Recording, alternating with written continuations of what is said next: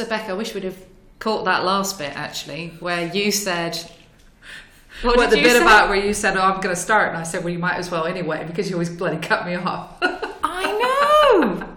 I think what you're saying is I'm a consummate professional with extensive public speaking experience that's really quite good at engaging an audience, but is also possibly a little bit of a control freak. I was thinking more along the lines of the second. Right, okay. I'll tell you how I was going to start before you rampantly subverted my plans. Yes, subversion is my middle name. Subversion. What's your birth name? It's Becky. It is Becky. I always like to tell people I was gifted with a life of informality. Oh. So Becky Subversion Pinkard, yes. I think is actually really quite nice. I'm going to get you made a trinket. I might hand make, because it's the thought that counts, isn't it? I might hand make for you a slightly shoddy quality trinket. It's going to be a handprint, isn't it, that you've drawn? Or in clay. Some kind of nice... I only want it if it's been oven fired. Some kind of nice bonbon dish that you can put your little sweeties on and your sugared almonds. And we're going to talk about... As I watch the news. I was going to ask you... As you watch the news, because that's what we do. That's all we do, isn't it? We just watch the news. And we are going to talk about what's been in the news over the last few weeks, because it's super exciting. It's been full on. It's been a full on last few weeks. I've been particularly thrilled. I've been saving all sorts of stuff in my news apps. That'll be interesting for later. And I don't know if you're anything like me, I then promptly forget everything I've saved in my news apps. I don't even bother saving it. I just go straight to forget. Oh, it's good. Have you got a forget button? I don't need a button. I want a forget button. There are so many things I want to forget with a forget button. Yeah. I worked with a lady once who had the memory to read and remember everything. Didactic memory? I can't remember what it's called. You've made me forget what it's called. That's even worse. Bless her. But bless her. She could remember crazy stuff. And yeah, she was the same. She was like, some of the stuff I just want to be able to forget. And I was like, well, I have the opposite problem. It's that 4 a.m. oh no realization, isn't it? Oh no. Yeah. But no, I have the opposite problem. Yeah, so I've read a lot of cool stuff. Most of it I've forgotten. But tangent, that word. Tangentially. I can remember bits of it. This would be a good time to tell the listeners that this is the holiday edition. Yes. We're on summer vacay mode. Oh, yes. I think I am all the time these days. It's what comes of being a freelancer. It's like, I'm very, very busy. Do you know what I did last week? I do work very hard. I work very hard. I'm very busy. But I was in the enviable position last week of being able to have lunchtime swims down the beach. Oh, fine, right? Yeah, and it was quite nice actually. Mm-hmm. It was quite nice. Fine, and I was messaging around people. All your countries, doing your telly all my countries, all my telly. And then I'm a bit hot. It was a bit hot at home, and I'd been writing lots of proper brain work for the kids. And I thought, I'll just go for a sneaky swim. So I left the house in my swimwear. Wow. Yeah, a little bit of cover up, because you don't want to be inappropriate. That's proper Benidorm mode. It's pretty much, yeah. And I walked to the beach. Check me out. So any of you hackers, if you do want to turn up and stalk me at my home, I'm sure you can probably find my home address online quite easily. Kettle's on. You're very welcome. To join you for a swim. Yeah, it's lovely. There's a lot of seaweed out last week though, because of the thunderstorms. Oh, no, I can't be doing the beach. No, yuck. Dan, this is what we have to preoccupy ourselves with in the country. See, I'm one of those people that likes a stony beach. I'm like, yes, let's go to the stony beach. I don't like sand. What, just to torture your kids? No, they don't care. They'll pick their way across the creviced minefield full of lava to get to the sea. That doesn't sound like a very fun holiday, Beck. Well, I don't want to see those photos. As long as there's no sand, I'm perfectly happy. So, so talking of the news in the last few weeks, I think I think there might be a technical term for that that's got a Greek root, some kind of You're the linguist. You should know. Sand phobia, Sand- Harenophobia. Did you just make that up? Possibly, but possibly not. I'll check. I'm going to do a bit of But my it's not classical a phobia. stuff. It's just a hatred. It's different. Like misogyny, no. See, I need some more thought. You can't do these things live, it turns out. No, you can't make up words on the spot. So holiday news that we think our listeners should be exercised with. I've got it coming out of my ears at the minute. It's brilliant. It's true. So hacks of entire countries. Basically. I want some kind of news. Entire populous details leaked in latest breach. Do you want to do your Barbara Walters impression? You did that earlier. It was brilliant. This is Baba Wawa. We're putting to a wife. You see, if you could do the whole news item in that would be amazing. I'll probably get a call from SNL now, basically saying I've ripped off their skit. Oh, yes. Even though it is about 30 years old. We'll do a later edition on intellectual property infringement, won't we? I'm sure. 5 million people's data stolen from the Bulgarian Tax and Revenue Service. When they just leave it lying about, it practically begs to be stolen. Well, and so the rhetoric, I like a bit of rhetoric. The rhetoric after this has been really, really fascinating because they've allegedly arrested a 20-year-old cybersecurity worker. Absolutely. Who appears to have been a pen tester. Yeah. Absolute legit looking, right? On the up and up looking type of lad. And has done a whole load of white hat activity reporting vulnerabilities. Working for a legit company, supposedly. But as the Prime Minister described him, he's a wizard. He's a wizard, everybody. Like with a hobbit? Has he got a hobbit with him as well? Well, yes, or some kind of animal familiar, possibly as well. And definitely a pointy hat, which is how they knew to arrest him. Absolutely. But this is, from my perspective, this idea of portraying every hacker as of a superior intellect. That means that it was, a more sophisticated attack. Very sophisticated. And you definitely didn't leave all of that data. You definitely did not protected. just map to a drive that you found wide open on the internet. Right. And so that's one thing that I think is really interesting, the dialogue there, because we've had some other people come out of the woodwork since the Prime Minister's designation of this young gentleman as a wizard. They've come out and said, no, this happened last year in Bulgaria as well. They seem to have a bit of form for this. He's not that bright. So this, the idea that in a country of only 7 million people, you're talking about pretty much the entire adult population, or the entire tax-paying population.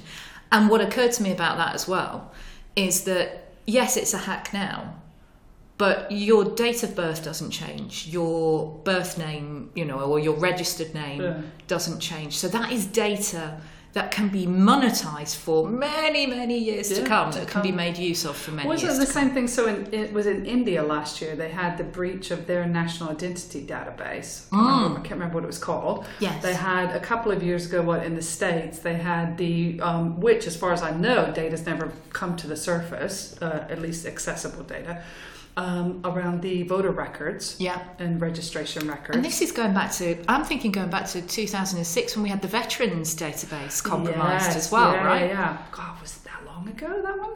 I only know it was 2006 because I looked it up. I thought, how long ago was that? Because Bulgaria made me think of it, those mass databases. Yeah. And what information is sufficient to be monetized or, used as a target. And you don't have to have very much, do you? That's the thing. You don't have to have very much data on someone to order a credit card on their behalf. Well, absolutely. I mentioned The Hack, the Netflix show earlier. So I watched a bit of that last night, and they were talking about, from the Cambridge Analytica perspective, they had 5,000 data points on all of these, access subject people in the States. And I was watching it with my son, who's almost 12, and he was like, 5,000? Wow, that's a lot. And I said, well, it's not that much in the grand scheme of things. And so I started talking to him about, think about all the different types of information that they would have had to pull together to do that. Every time you like something, and then time to you play create a game. A profile, for these people. But going back to your point around like the voter information, registration information, birth records, death records, things like that. Yeah, that stuff doesn't change. Right, I mess with my profile all the time. I will randomly click on stuff on Facebook just to confuse the algorithm. Oh, it's you, is it? It is me, yeah. So periodically, you'll love it. I'll get adverts for things like, oh, here's the latest hair extensions. I'm like, wrong market. Gotcha. That's why I keep getting suggestions for... No, never mind. So if you do see Pecky Binkard on Facebook... It's not going to take much to put 2 and 2 together, is it? They'll never find me. As you know, another thing that I'm particularly excited about is attacks on critical infrastructure. Yes, indeed. And those attacks on critical infrastructure that may or may not have been unintended. So, we have the arch example from a couple of years back of WannaCry bringing down the health service the health service would counter that and say the health service was not brought down, but medical procedures being cancelled, right? Yeah. And what we designate as critical infrastructure, is it just energy facilities, transport networks? Is it the healthcare system? And I think what it constitutes critical infrastructure is getting more and more broad as a definition. Yeah. Well, so, as we have the third party effect, right? So we see more of that, the ramifications of those follow-on effects. Thinking about the Maersk situation. So they completely basically fell over, didn't they, as a result? Was it WannaCry or NotPetya that caused them all the trouble? I want to say it was NotPetya. I think you might be right. But the unintended consequence, of course, was all of the downstream impact because of, shipping containers basically not being able to go where they needed to go type of thing. Same thing that just happened recently with the Hydra Norsk. Oh, yeah, Norsk Hydra. Yeah. Was that the steel manufacturing? Was it steel? I can't remember. Yeah, in Norway. Yeah, and same thing with them, where they basically, again, sort of fell offline, had to flip over to manual processes type of thing. But then the downstream effects, were such that people hadn't realized, I guess, sort of the ramifications of that. But then this week, we've had some really, really clear-cut examples, which I thought was really fascinating. So in Johannesburg, electricity supplier, I want to call them City Power, something like that. Anyway, victims of a ransomware attack that affected, firstly, their prepaid electricity website. So there are a lot of customers in South Africa who pay on meters effectively, and they pay for that online every day. Great idea. Obviously, targeting the less economically advantaged members of society, and they weren't able to pay online, but it also affected the company's response to localized blackouts. So directly or indirectly, you ended up in a ransomware attack resulting in power outages, right? Which I thought was, these were the things that we talked about as hypothetically horrible a few years back. This isn't a nation state attack necessarily, trying to bring down power lines or gas supply pipelines or anything like that. But indirectly causing it's ransomware. Isn't this the same thing that Richard Clarke is starting to harp on more and more about now? So I know I just saw he published a tweet. I saw it over the weekend. I don't remember when it was shared, but he's starting to ramp up his conversation around this as well, where he's talking about, look, the cyber threats, cyber warfare, it is real, it exists, it's growing, and it's menacing. And to me, it was the fact that, here's this really well-respected, well-established, granted has had some varying opinions across the years, but this chap is really ramping up his rhetoric around this whole thought process. But and then you tie it into like what we saw in South Africa as well. And I definitely think that we're headed towards more of these types of scenarios. Well, and we were talking also, weren't we, about the state of emergency that's been declared in certain parts of Louisiana? Because I think there were 3 school districts that have been brought to a standstill. Yeah, and the governor basically had to come in and say, And again, it's quote unquote just ransomware, which should just be encrypting people's files for money, right? But somehow the impact of it is that it's bringing their infrastructure at the state level, down to not even a crawl. It sounds like. I mean, I'm guessing they're not going to be able to process benefits claims or payments, or to be able to assist with any appointments through the civil system or the court system. Any of the judicial stuff that happens on a day-to-day basis. But yeah, I thought it was interesting that he had gone ahead and gone to state emergency level. And that's prompted by a fall down in the education system specifically, which I thought was really unusual. I don't always think of education as being critical infrastructure. Yeah. But I guess it must be. And you'll know better than I what it takes to, what the threshold is for calling a state of emergency. Well, it varies, right, state to state. So right. I think, and I'm trying to remember because they had said that they had issued a similar state of emergency a few short years ago, and I can't remember now what it was for, stupidly.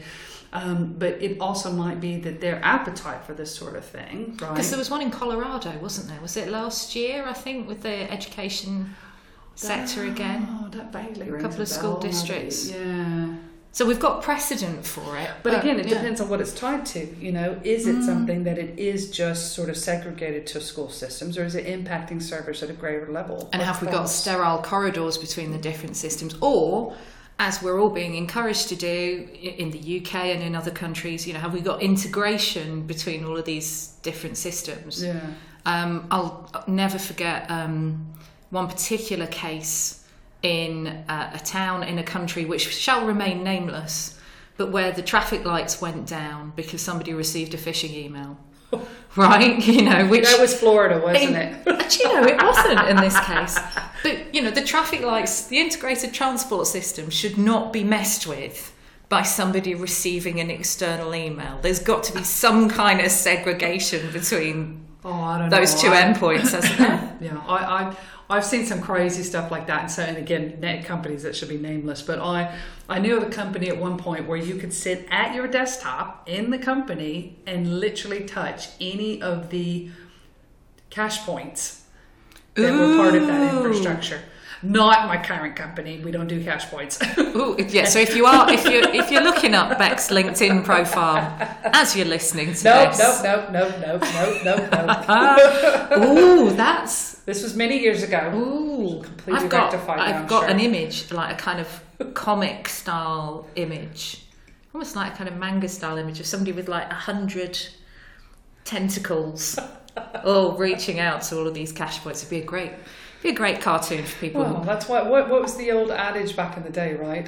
Crunchy exterior, soft and chewy middle. Who are we describing now, Beck? Talking about security, the mindset of security against parameterization and the way that it used to be said, we're very secure on the outside, yes. So how crunchy do you think the good InfoSec professional needs to be? Well, these days, I think it's less about crunchiness. I think it's more about understanding the right points, and it's not about I don't care about your asset anymore, right? I don't care about your laptop. I don't care about your phone. No, right. I care about That's what's all on it. Replaceable stuff. Who's touching it and. But I think anatomically speaking, we've got all sorts of fantastic parallels and analogies that we could make here. About people's soft underbellies. And, those are just frightening ones. We're going to give people their Achilles nightmares. Heel. Nice classical reference there for everybody. Yes, good job, well done. Doing your degree justice. Yes, it's not just cliches that come out of it, honestly. So talking about degrees and careers. Inevitably, I'm interested by the slightly spooky side of the world, and I don't mean we're not going back to wizards and warlocks and stuff, but what the security services get up to. And we have had a massive publication by what are they calling themselves? Distributed Denial of Secrets and Digital Revolution. These transparency advocates releasing 175 gig of files from Russia's FSB, the Federal Security Service, yes. Which they are snappily entitling "The Dark Side of the Kremlin." I'll just let that one sink in. Just let that percolate. But it's lovely. It's lovely to have the confirmation that the FSB is doing all the stuff that we would expect the FSB to do, right, one. But also, they seem to be doing stuff that's not vastly dissimilar to what we assume and what we know law enforcement is doing all over the world. So, they're working on a project to de-anonymise Tor browsing. Don't you really think that every security service sort of agency in the world of any stature is pretty much all working on the same thing? Yes, and even better, of course, the cybersecurity industry is working on all this stuff as well, because they're complementing the de-anonymization of Tor. We've got all the threat intel companies that say, "Oh, we're in there. We're in the dark web. We're monitoring all the dark web for you. We're in the iceberg." I can say that. You can't. You still can't say that, Beck, but I can say that. So it is. It's all about getting into those dark and shady spaces, isn't it? And whether you crack it technically, or whether you have people in there, and I think we have to assume that the Russian FSB has some people. I'm sure they do. On Tor hidden services. They're also apparently quite concerned with scraping social media. Who knew? No. Shock, horror. And as we already know, because they've been running the exercises, they've been looking at how they can split the internet in Russia off from the rest of the world, right? So it kind of all seems plausible or externally corroborated. And what really interests me about this one is that the leak has somehow happened through a contractor, whether it's been hacked through a contractor or leaked through a contractor. And what do we say about contractors, Beck? Do you think it's because Snowden stayed too long in Russia? Oh, is it Snowden? That's something that's worth us. Maybe they have their own Snowden. If they have their own Snowden, do you think his name is Vladimir? That's what I want to know. Oh, you could do a great movie out of this, where a bit like Bridge of Spies, where you trade the Snowdens and Snowdenovsky across. It'd be like the 80s all over again. It'd be fantastic. I only want to watch that movie if you're going to bring Mr. T into it. But he isn't getting on no plane, fool. This is brilliant. Oh, there's all sorts of fun we could have with that. Or you could have the surviving members of the A-Team. Oh, are some of them not with us anymore? Well, George Peppard has died, of course. Oh, right. Oh, yeah, he was quite old even then. Yeah. Bless him. I have a funny feeling Murdoch might have died, but No, that's really? not wishful thinking at all. I have a funny... But anyway, Mr. T's still about. Dirk Benedict, Face, the guy from Battlestar Galactica, yes. He's definitely still around. Love and that I'm show. sure he'll come to the opening of an envelope. Sorry, Dirk, I don't even know you. He's not going to listen to this, Vic. It's okay. But he might. And then I'll have to apologise. So I'm going to apologise in advance. Victoria Baines made that comment. Did we have I had a serious point to make about that. FSB, Contractors. yes, contractors. Sorry. Yeah, my fault. As far as I know, Mr. T is not a contractor with the company Cytec. But this is part of the problem these days. You wouldn't know. Because now we have even fourth-party concerns that are being brought. We've got the regulator now, for example, coming down and saying you've got to have a process for understanding, not third parties, fourth parties as well. Good grief. I'm like, how far do they really go before we sort of draw a line in the sand? Do you think that's systemic obfuscation? And I don't mean that it's kind of deliberate obfuscation, but the system itself is such that transparency is a challenge. Well, I think we can easily hold our hand up and say that. I mean, anybody that's been in cybersecurity for longer than a minute and a half has surely seen that that's a problem, is we have increasing complexity in the technical systems that we build, and we're continuing to have to do it with fewer resources and less budget, and farming more and more bits out to third parties and offshoring, co-hosting, and all of this kind of stuff. Well, I think it stands to reason that we're seeing more things outsourced or contracted out.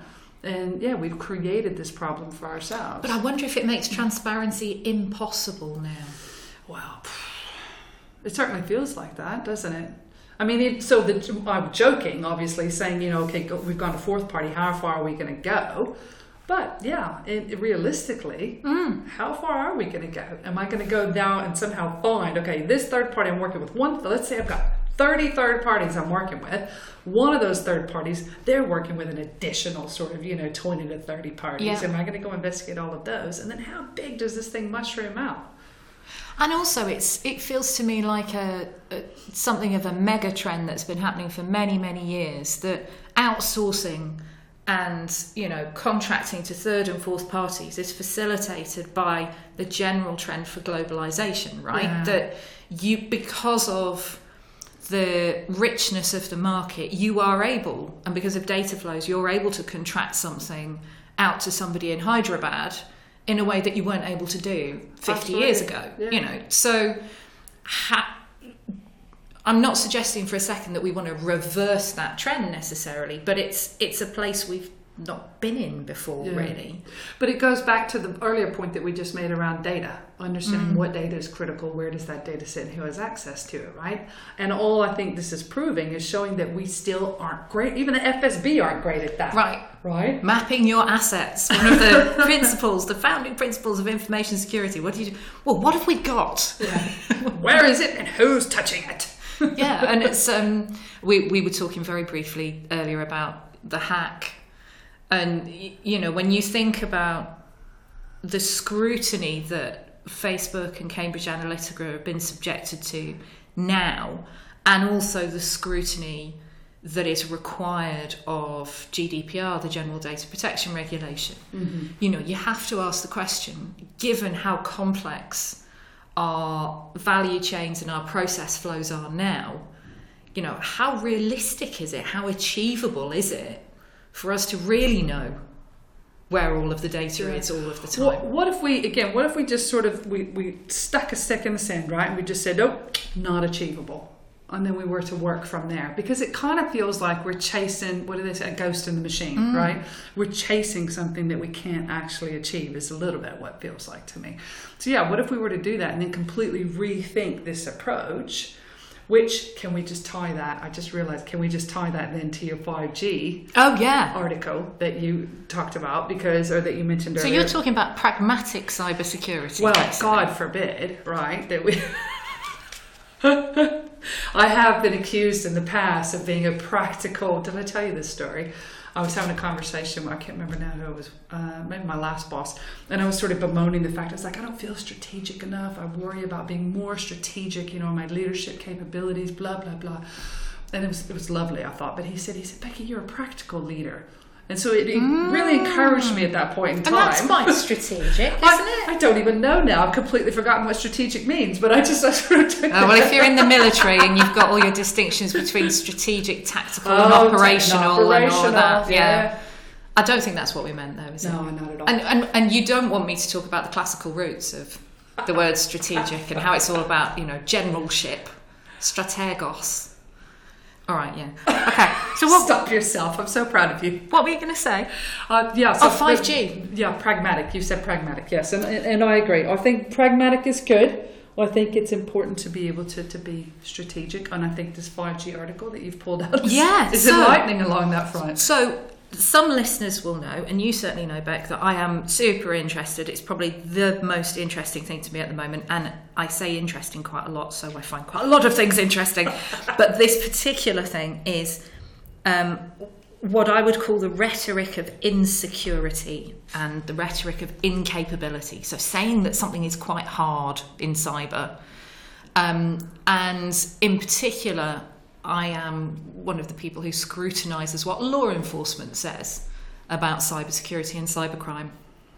And this week or last week was a really, really interesting interview with Catherine de Boller, who is the executive director of my old agency, Europol. And they've done a new report called Do Criminals Dream of Electric Sheep? As I was saying to a colleague in cybersecurity, if you have to explain the reference to Philip K. Dick on the inside cover of the report, you've chosen the wrong title for the report. Maybe the wrong audience. Sorry, guys. I love you all dearly at Europol, but don't use a hipster title if your audience isn't going to understand it. So one of the items, it's a bigger report about how changing technology is going to be a challenge for law enforcement. And again, newsflash, it always has been. There's a really, really great book called The Victorian Internet, I think, which talks about the moral panic around the development of the telegraph. Yes, and all of that. Or when I was a kid and Walkmans came out. Oh yes. All these children attached to these devices, not listening, not paying attention. Although people did get hit by cars, didn't they? The death of society as we know it. And it was all downhill from there. So, the point that's been really picked up on by the media, and has been to a certain extent lampooned by the tech media, is that 5G networks are going to make monitoring by law enforcement more difficult, because law enforcement's perception is that the way 5G is going to be structured is that data is going to be scattered across lots of different elements of the mobile system. Now, GSMA, the Association of Mobile Operators, has pushed back a little bit on this, because I think Europol was a bit upset that they've been not had so much leverage over the discussions around law enforcement interception. So it's, to be honest with you, it's not 100% clear to me, reading both Europol's side of it and GSMA's side of it, whether this is going to be a major problem in policy terms, whether people have been left out of the party, and or they were at the kids' table instead of the adults' something like table. that, right? or to use a nice feminist analogy, they were asked to leave the gentlemen to the smoking room after the dinner. They were not included. They were not included in the important discussions, right? So there may be something around that. And certainly when we're thinking about 5G, the whole point of 5G is ubiquity. So you're going to be moving, but it's going to be an amplification, if you like, of what we have with 4G. Yeah. When we had do you remember all of those really excited conversations about WiMAX? Yes. A few years back. Yes. It's that, isn't it? But you're going to be hopping from one provider to another. It's going to be more granular. Yeah. To me, as someone who's been observing law enforcement's practical challenges with end-to-end encryption, with use of the dark web, and now with this, it seems like something that's going to be more work for law enforcement to piece all of that data together. Same thing with encryption. Tor, same as you mentioned with Tor, same thing. They're going to have to work a bit harder to figure out how to keep up. But isn't this just a reiteration of every single one of those advancements that's come along previously? I think so, and I think we're going back to being pragmatic and realistic. The reality is, as with end-to-end encryption, it's the default for secure services now. So some of the kind of very heated conversations we've had in the public eye between law enforcement and tech companies about going dark, and particularly in the wake of the San Bernardino attack a couple of years ago, Apple not being in a position to release the attacker's iPhone. Yes. And that this isn't necessarily just a principle thing, it's an architecture thing, it's a technical thing, it's a protocol thing, that if you can get in, you can get in for everybody. There is that backdoor is the word. And so it seems to me that 5G is of the same order. You can't. It feels unrealistic to me that the world's mobile operators would structure 5G in such a way that it benefited law enforcement interception, when that might not be top of their list to deliver that. I absolutely think it's probably not top of their list. Are they being asked, or potentially even in some areas, I guess, demanded to be inclusive of that? I would imagine so, just based on what we see coming out in the news all the time around law enforcement access requests into various areas of technology. Well, and it'll be interesting to see how that plays out, right? Because mobile operators, might be based in the EU, but might be operating in countries like Ethiopia, where there is, or even Syria, let's say, where there is significant government surveillance of civilian activities, where they may be required to provide a facility for law enforcement interception. Well, China, similar, activities there for any travelers. Obviously, from a business perspective, I know anytime we've sent someone there, you immediately think, okay, they're going to be surveyed. How do we, take precaution against this? And it's no coincidence, I think, that countries with questionable human rights regimes and aggressive surveillance activities are quite often those countries where the government owns the ISP. Or is not very far removed from the ISP. So there's So I think it's interesting times ahead. There's that I word again. But, really, really fascinating times ahead with this. But do you think, and I think we touched upon this when we were chatting about this previously, this also boils down for these guys to a plea for budget. This is basically like, it's getting more complicated, it's getting difficult, we need the money to be able to do this. Which makes sense in the grand scheme of things. I don't doubt that they need the budget to perform. That's certainly, the timing has certainly been called out by Gizmodo and other tech press sites, and I wouldn't be able to say for certain, one way or the other. But I think, the persuasive way to do this is to cost it out. Mm. And if you're willing to raise the issue in public, then cost out the business case in public. Mm-hmm. Say, well, we've worked out that it will cost us this much to bring all of this data together and aggregate it in such a way that European law enforcement can meaningfully track somebody's communications. And there will be, there are thresholds for that, for terrorism, for child abusers. It goes back to that transparency thing though, doesn't it, right? There's such a lack of transparency across so many aspects of security in various verticals and various bits of critical national infrastructure. And it makes you question, will it ever be like that? Will we ever get that degree of transparency? Yeah, and as you know, one of the tubs that I've been thumping over the last couple of years is we hold tech companies up to a certain level of scrutiny, and that level of scrutiny is absolutely right and proper. There should be transparency on when data is being handed over to law enforcement, to other third parties, what content is being removed, what speech is being silenced. Right. But equally, we should be, able to scrutinise the number of law enforcement requests that come in from the UK on counter-terrorism. Yeah. There should be greater, governments can't, I think, fairly demand greater transparency from tech companies unless they're exhibiting it themselves. They turn the lens to themselves, yeah. But I think that also goes back to a lot of the problems that we see just with government in general, and we can't go down this route because we're going to need a much longer podcast. But there are bigger problems in government right now, Beck, than the ones that we've got with them. But yes, I highly recommend The Hack. Oh, yes. And I've only seen 40 minutes of it, and I'm already I'm sucked into it. I'm going to try and finish watching it tonight. Yeah. So what we're going to do over the next few weeks is I'm going to keep monitoring the holiday stories, and what I do is I ping back and I go, "Ooh, a thing has happened. Let's talk about that next time." And as you know, all of these shows are quite considerably planned, weeks ahead. Weeks ahead. I've actually written something down for this one. I'm really pleased with myself, and I'll be giving myself a gold star later for it. Well, you've already had some cake. What else do you want? That's true, actually. So on that note, I hope you all have a lovely time on whatever beach you're going to. Definitely, yes. Please tell Vic all about it and make her jealous. Where are you going, Beck? Where are you going for your holidays? Staycation. You can go to my beach if you like. It's ace. We're going to show up on your doorstep. You're going to be like, oh my God, she brought children. I invited her. I didn't really want her to come. I was just being polite. Does she not understand British customs?